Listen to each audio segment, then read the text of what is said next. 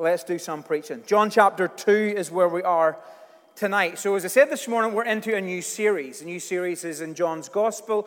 And over the next 21 sermons, we're going to be covering the whole book of John. That's 21 chapters and 21 sermons. So we're kind of just skimming at the surface. There's so much.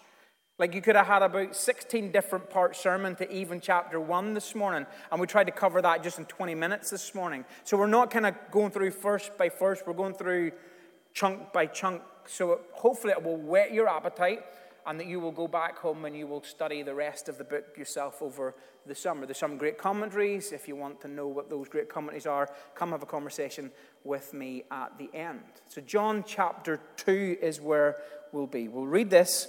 Then we'll pray, and then we'll unpack it together.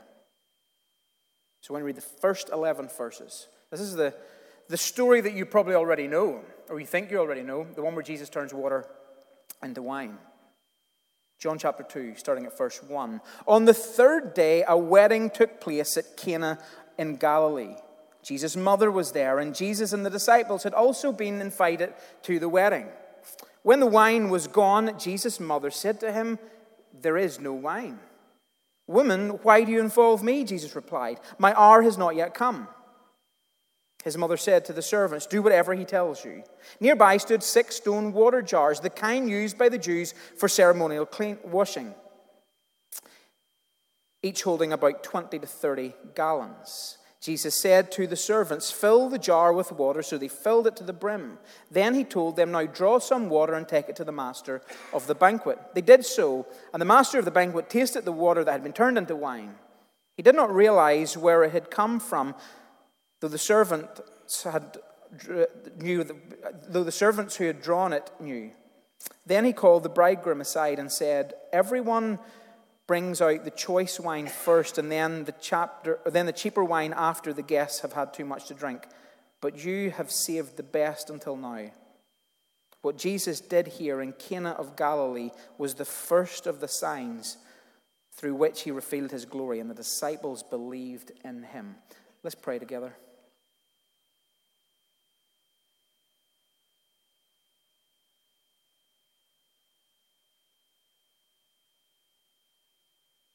Father God, thank you for your word. Thank you for this chapter and the verses that we have read that talk about revealing your glory. God, as we come to this chapter tonight, I pray, Holy Spirit, that you will be our teacher. I ask, Holy Spirit, that you will open our eyes, our ears, our hearts to your truth. I pray against every distraction in this room, every distraction that is just buzzing in our heads. Holy Spirit, will you come? Holy Spirit, will you be our teacher? Holy Spirit, reveal Jesus, reveal yourself, reveal your glory to us tonight. And we ask these things in your name. And everyone said, Amen. So if you were here this morning, you know that we're in this new series. If you were here this morning, we covered chapter 1. Chapter 1 is that big, heavy, theological chapter that we tried to get through in about 20 minutes this morning. And what we did find is that there's such massive theological themes in that chapter that just want to blow our theological mind. They want us to just be overwhelmed by the vastness and the greatness and the majesty and the beauty of God. And they want to humble us. And those first opening verses, which I read at the start of tonight's sermon, that's what exactly happens. One theologian says of chapter 1 this: chapter 1 is considered to be one of the most sublime sections in all of Scriptures. That is a massive claim. Chapter 1 of John, with those massive theological statements and heavy theological things to get our heads around, is considered to be one of the most sublime sections in all of Scripture. That's again a 10 out of 10 rating on IMDb. This is big, important, heavy stuff. A massive claim at the very start of chapter 1. But then we kind of come to chapter 2. And I wonder what you thought of chapter 2. Because we could be really, really impressed with the theology of chapter 1. But then we come to chapter 2, and it's a bit of a disappointing way to start a chapter, particularly falling off the back of what was in chapter 1. And I'm saying that because in chapter 2, John begins to tell us about these 7 signs. So we said this morning that John will work his way through these 21 chapters and he'll give us 7 signs and 7 I am statements about Jesus. And they're supposed to communicate who Jesus is. They're supposed to communicate the uniqueness of Jesus, the greatness of Jesus. In fact, John tells us at the end of his chapter, in chapter 21, exactly why he has written this book. So this is the reason in chapter 20, verse 30, why John writes his gospel. The disciples saw Jesus do many other miracles, in addition to all the ones recorded in this book. But these are written so that you may continue to believe that Jesus is the Messiah, the Son of God, and that by believing in him you will have life by the power of his name. So here we have these signs, or these 7 I ams, or these 7 signs, or this chapter 2 is supposed to communicate something so powerful about Jesus that when we understand it, we see, I understand it, I get it, I believe that, and I want to follow Jesus. That's the whole point of what John is doing. So chapter 2 is supposed to be this moment we go, I see who Jesus is. Not only do I see who Jesus is, but I want to follow that Jesus. I want to believe in that Jesus. So let's go back to the question. Are you surprised at the start of chapter 2? Because all we're at is just a wedding. It doesn't seem like a natural jump from chapter 1 to chapter 2. It doesn't seem to be like a spectacular setting, chapter 2. So if you're going to be John writing this gospel, you want to start with your massive claims. He does that in chapter 1. These go big or go home claims about who Jesus is. But we're a little bit disappointed as we come to chapter 2. Because in chapter 2, all that really happens in this story is we gate crash a wedding. So you and I tonight have just gate crashed a wedding. We've gate crashed a wedding and we're not told who the couple are. We never meet the happy couple. We don't know their name. We don't know if this is a big party or a small party. The only detail we're told about this party that we've gate crashed is in verse 3. And in verse 3, we're told this is a party that has run out of wine. And that is the worst type of party to gate crash. It's run out of wine. Party is about to be over in this. Can you see why this is a disappointing start? An unusual, really mundane place to start? If you were John writing this gospel, where would you start? Chapter 1, massive claims, that's great. Chapter 2, not so sure. Don't we know all the stories of where Jesus healed people? Don't we know all the stories where Jesus raised people from the dead? Wouldn't that be a better place to start? Wouldn't that be a place that hooks us in? Those big massive claims of Jesus? But in verse 11 of chapter 2, we read this. This miraculous sign in Cana of Galilee was the first time Jesus revealed his glory. So Jesus is revealing his glory in this chapter. And his disciples believe in him. So not only is Jesus doing something really powerful and revealing his glory in this is the chapter where the disciples get it and they believe him and put their faith in him and really begin to follow him. So we need to dig a little deeper. So we haven't just gate crashed a wedding. We haven't just gate crashed a wedding with all the parties just about to crash and burn. So let's look at this. Recap the plot. So we've got a wedding. So there's a wedding, there's a party, the music is blasting, you can imagine the scene. You can imagine that the groom of this party is throwing down some of his best dance shapes in this party. He's oblivious to what's going on. He's oblivious to what's about to come next. He has no idea that they're about to run out of wine. And this is a big deal. He has no idea the potential ridicule that's going to come his way. This isn't only going to ruin his day, this is going to ruin his reputation forever. Jesus' mother is at this party. The disciples are at this party. So from that little bit of information, we know that, well, this must be a family friend or someone that's really, really close to the disciples. So this is a family or a close friend wedding that we're at. And at some point during the wedding, the kitchen staff go down to the cellar and they check for one last time that there's not a crate of wine that they have missed or they have overlooked or that they haven't opened. They check once, they check twice, they realize that this groom, with the one job that he was given, The one job he was trusted with, go and get wine for the party, while the bride is up to her eyes in all the other important stuff, up to her eyes in fectan. While she's there, he is cutting corners, trying to save a few pennies, and he hasn't ordered enough wine. And the kitchen staff have just realized that the last glass of wine has been poured. What follows is a strange conversation between Jesus and his mother in verse 4. Jesus starts talking about the time or about the hour. And when we read it, didn't you think Jesus seemed a little rude in his reply to his mother? Jesus then uses 6 stone water jars. He turns water into wine. The servants take some of that wine to the master of the banquet. It's such high quality wine that the master of the banquet praises the bridegroom. Jesus thus reveals his glory to the disciples, put the faith in him, and the party continues, and everyone is oblivious to what almost happened at the wedding. Do you get what's going on? That's a recap, really quick, of what's going on.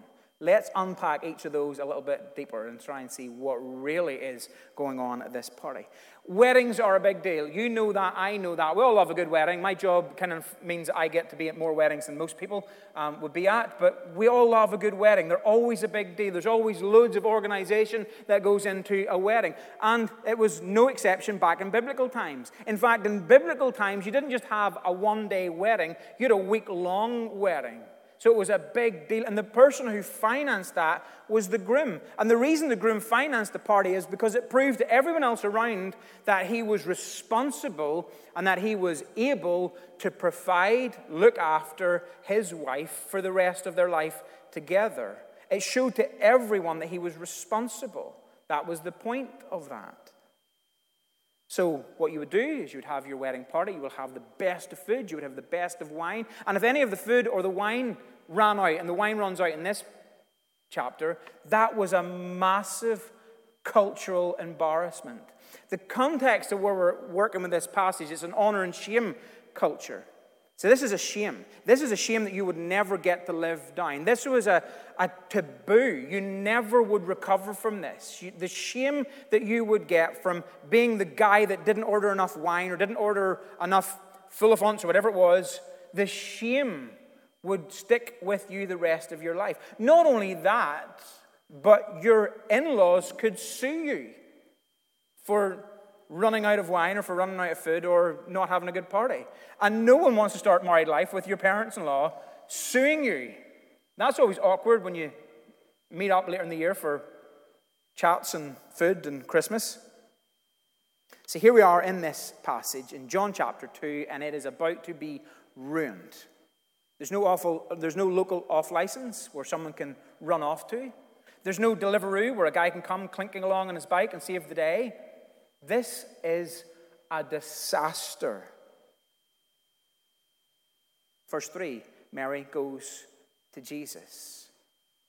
And it would seem that she's concerned about this catering disaster, because it's not all chapter 2 really is. Like, why would we be concerned about a wedding party that we've gate crashed? We don't know the couple. We've never met them. Why would we be concerned? This is basically a catering disaster. Mary goes and tells Jesus that the wine has run out. And that's a smart move if you have a son who is able to do miracles. So she knows that she can go and have a conversation with Jesus, and her expectation is that Jesus will do something. Now, this is Jesus' first miracle. So we're not told that Jesus had this little miracle up his sleeve that his mum knew about, that she knew he could turn water into wine. He was always messing about at home as a kid with bottles of Evian, always turning them into wine. We're not told that. She doesn't expect that that's what's going to happen in the passage. Her expectation is that Jesus has supernatural powers and that he could do something. She's not quite sure what that might be, but her expectation is she will tell Jesus a problem, and Jesus will solve that problem. But here's the question. Why would you use your supernatural powers to help out at this wedding? To perform a miracle so that we avoid a catering disaster? Did you notice that Jesus answers his mother in quite a strange way? The NIV that we read in is kind of softer, so it will read, "Dear woman, why involve me? My time has not yet come." But the original is much more abrupt. It basically says, "Woman, why do you concern me?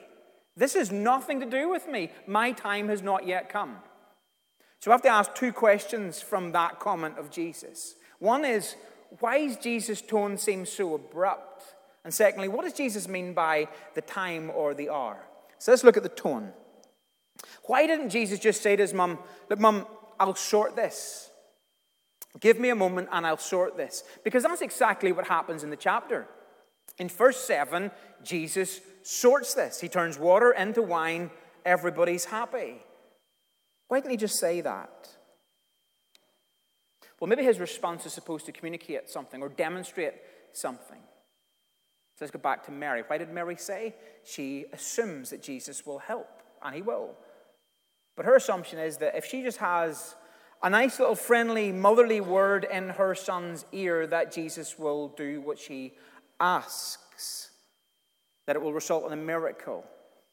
She has this unique mother-son bond relationship. She can literally ask Jesus for anything in the world that she so desires. What a privilege that would be. Imagine having that inside track. Imagine that being, you don't only know Jesus, but Jesus is your son. So her assumption is that Jesus, based on that relationship, based on that intimacy of mother and son, will perform a miracle because she's asked him to perform a miracle. So why does Jesus push her back? Because he pushes her back just slightly with his tone.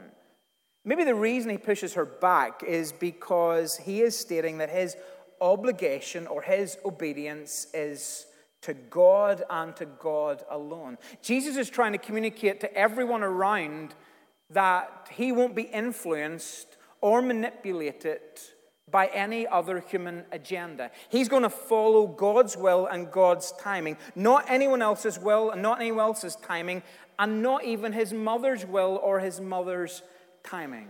And that doesn't mean that he hasn't got this close, loving relationship between the two of them, but he is communicating that there is no special family pass. There's no perks. There's no inside track that we get to assume or that we get to inherit. Mary has to come to Jesus the exact same way that you and I have to come. We have to come by faith. The second thing that we notice here is that there's this reference to time or hour. What does Jesus mean by that? That sounds a little strange. And maybe if we could understand what Jesus means by time or what he means by hour, then it might shed a little bit of light on why he was maybe a little bit abrupt with his mum. So you need to read the entire gospel. You need to read all 21 chapters, and every time you come to the word time or hour, it always talks about Jesus' death or Jesus going to the cross. So, for example, in John chapter 12, verse 27, where Jesus says, "Now my heart is troubled. What shall I say? Father, save me from this hour? Save me from my death? No, it was for this very reason that I have come to this hour." So here we are in John chapter 2, and Jesus is not looking at a party that's just run out of wine. He's not looking at a party that's just about to become a catering disaster. When Jesus thinks about wine, he is thinking about the time, and he is thinking about his death in this passage. So that's what's running through Jesus' mind in this moment. Okay? So that's an important thing to remember. Okay? What about this wine? Well, there's two things about wine. So there's a New Testament thing about wine, and there's an Old Testament thing about wine. So we've hinted at the New Testament one, about Jesus' blood.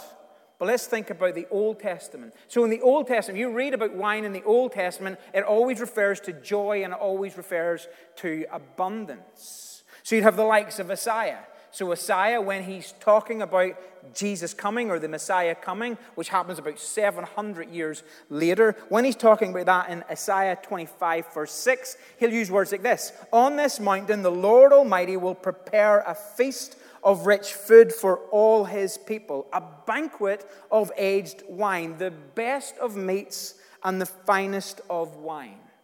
There's the wine. So it's pointing towards joy. It's pointing towards abundance. It's pointing towards a party. It's pointing towards hope. And it's pointing towards Jesus. This is a day of great joy. And there is an abundance in John chapter 2. When Jesus turns the water into wine, he doesn't just turn it into any old wine. He turns into the most expensive of wine, the best vintage of wine that you could have tasted. That's why the waiter is so surprised in verse 10. The reason he's surprised in verse 10 is because, well, it was typical that you bring out your expensive wine first, but after a few glasses of that expensive wine, your joyful little taste buds aren't going to notice if someone then comes along and swaps out the expensive wine for a slightly cheaper bottle of wine. We just don't notice that. So that's the way a party would have worked back in those days. The expensive running all the way down to the least expensive. But here is Jesus in this chapter, and he produces the best of the best. Expensive, luxurious vintage wine. And he doesn't just supply a little bit. If you do the maths with the 6 jars and the 20 or 30 gallons of that, and then try and figure out how much of that could go into a bottle of wine, as I did this week, you end up getting about 1,000 bottles of wine. Like, this is extravagant, over the top, more than you could ever need expensive wine that comes at the end of the party. That's why the maitre d' is so surprised about this. Jesus provides the best. The best. When we're on a brink of disaster, Jesus turns that upside down. Jesus turns the ordinary into the extraordinary. He takes that is dry, that which is empty, and he fills it. He fills it to overflowing. So that's what the Old Testament's talking about when it comes to wine. The New Testament, you know this because we do it whenever we come around communion. We're always thinking about the blood that Jesus shed, Jesus' lifeblood that was shed when we think of wine. So the Last Supper, in the likes of Matthew 28, Jesus took the cup, he gave thanks, and he offered it, saying, "Drink from it, all of you. This is my blood of the new covenant, which is poured out for many for the forgiveness of sin." So the wine means Jesus' blood. The wine almost means joy and abundance as well. So what about this sign? So that's what it means, but what is the sign? What does it really mean? Because obviously it's not about drinking glasses of wine or having loads of bottle of wine at home. That's not what this is about. What is the sign in this passage? Well, notice what Jesus uses to turn the water into wine. It tells you in verse 6. 6 stone water jars used for Jewish ceremonial cleaning. That's strange. The reason that's strange is because wouldn't you expect Jesus to use like jars that hold drinking water, not jars that are for washing in? See, in biblical culture as well, you'd have these large jars. Some of them would be as large for people to stand inside and dip down and get completely washed in. But more likely, it's jars that you could use for ceremonial cleaning. This was a law or a rule that was established in the Old Testament. So they've been doing this for hundreds and thousands of years. So before every meal, they would wash their hands. Before every meal, they would wash their utensils. And the reason they did that was to remind them that they needed to be cleansed, to remind them that God is holy and clean and that man or woman is unclean, that we're dirty. And the only way that we can come to God is through this religious ceremony of being cleansed. So it was very elaborate, very elaborate. And that's the exact jar that Jesus uses. That's a strange choice, isn't it? It's a strange choice. I wonder why Jesus is using the ceremonial cleansing, washing jars in this passage. Jesus is trying to communicate to you and I that he's doing away with something. He's doing away with that old system and he's bringing in this new system. So if you want to be clean, if you want to be right before God, if you want to be holy before God, then you have to come through Jesus. You have to be cleansed by Jesus. You have to be cleansed by his blood. You have to be washed by Jesus, not this religious ceremony that had been going on for years and years. So here's the point. Here's the sign. We can't follow mere religious practices and expect to be made right with God. Or like Mary, we can't assume things and expect to be made right with God. We can't assume that we inherit something, so therefore we're right with God. We can't assume that, well, just because I'm doing this religious thing, then that makes me right with God. It's a bit like church. You can do church, but if you do church, all you get is church. So if you experience church, you can come along and you can experience church, but all you experience is church. And sometimes you love the worship, sometimes you won't. Sometimes you'll love the preacher, sometimes you won't. Sometimes you'll love church, sometimes you won't. Sometimes you'll like this thing, sometimes you won't. If you do church, all you get is church. But if you experience Jesus, what you get is all of Jesus. You don't get a religion, you get a relationship. You don't get legalism, you get a life-changing relationship with Jesus that will change you forever. And that's the point that Jesus is making here. We get to receive something that we don't deserve. We get to receive something that we don't deserve because we can't earn it. It's gifted to us. It's gifted to us by grace, by mercy, by love, by Jesus. And doesn't that sound an awful lot like verses 9 and 10 in this passage of chapter 2? Because it's the master of the banquet who calls the bridegroom. And he says, everyone brings out the choice wine first and then the cheaper wine after the guests have had too much to drink. But you have saved the best until now. The grim, puzzled-faced groom in our story gets praised. The guy in the story who has been irresponsible, the guy in the story who has cut some corners, the guy in the story that's tried to save some money, the guy in the story that's not responsible, not able to provide, is on the brink of a disaster of epic proportions that he would never live down. His life, his wedding day, wedding week, his reputation is about to be destroyed. That guy gets all the praise in this passage. But surely, as we read the passage, we're screaming inwardly at the maitre d', but it wasn't the groom. It was Jesus. Jesus did it all. We want to expose the groom. We want him to be held to account. Because it's not fair. How's that fair? It's not fair. I wonder, do you get the point? I wonder, do you get the sign? I wonder, does that ring any bells? I wonder, does that sound familiar? Someone who is undeserving is credited a significant gift. He gets 1,000 bottles of the best vintage wine, but more than that, he gets to stand and avoid shame and keep his reputation. Isn't it true that we receive something from God? We receive a gift from God called salvation. We receive a blessing. We receive a reward.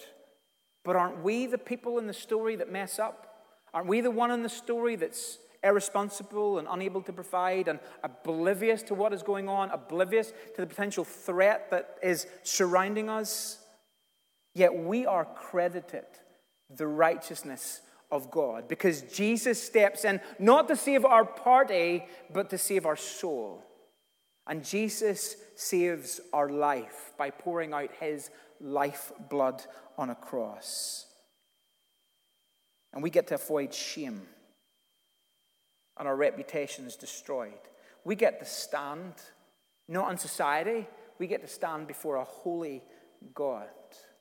Accepted, chosen, blessed, son, daughter, child of the Most High, and we don't deserve any of that. I said at the start that this seems like a strange story to start, doesn't it? It's all a bit mundane. It's a bit of a catering disaster, a wedding on the brink of ruin. Why would you use this story? Because that's exactly where Jesus meets you and I. He meets us in the mundane. He meets us in those broken moments of life, those disasters of life, those moments that are shattered, those events in our life that are ruined. He meets us when our reputations are in tatters. He meets us when our life feels dry and when it feels empty. He meets us when we're all out of party, when we're all out of friends, when we're all out of joy, and when we're all out of hope. And at that exact moment, Jesus steps in. The timing thing that Jesus is talking about is his death. And at just the right time, Jesus went to a cross to die for our sins so that we could be made right. And we deserve none of that. But his grace lavished upon us so that we can stand before God in such a privileged position. Jesus comes to offer us forgiveness, to offer us light, to offer us life, and to offer us hope. So whatever your mundane is, whatever your disaster is, Jesus can meet you in that moment. And we said this morning. Jesus doesn't run from us. Jesus comes to us. He sets foot in this world. Jesus doesn't run from our mess. He comes and he stands in our mess with us. Here is Jesus. Jesus, who is God, who always existed, who had no beginning, who is from everlasting to everlasting, who created all things, sustains all things, is over all things, rules all things, is powerful in his power over all things. Here is Jesus standing in this wedding, sorting out the mess that some person made.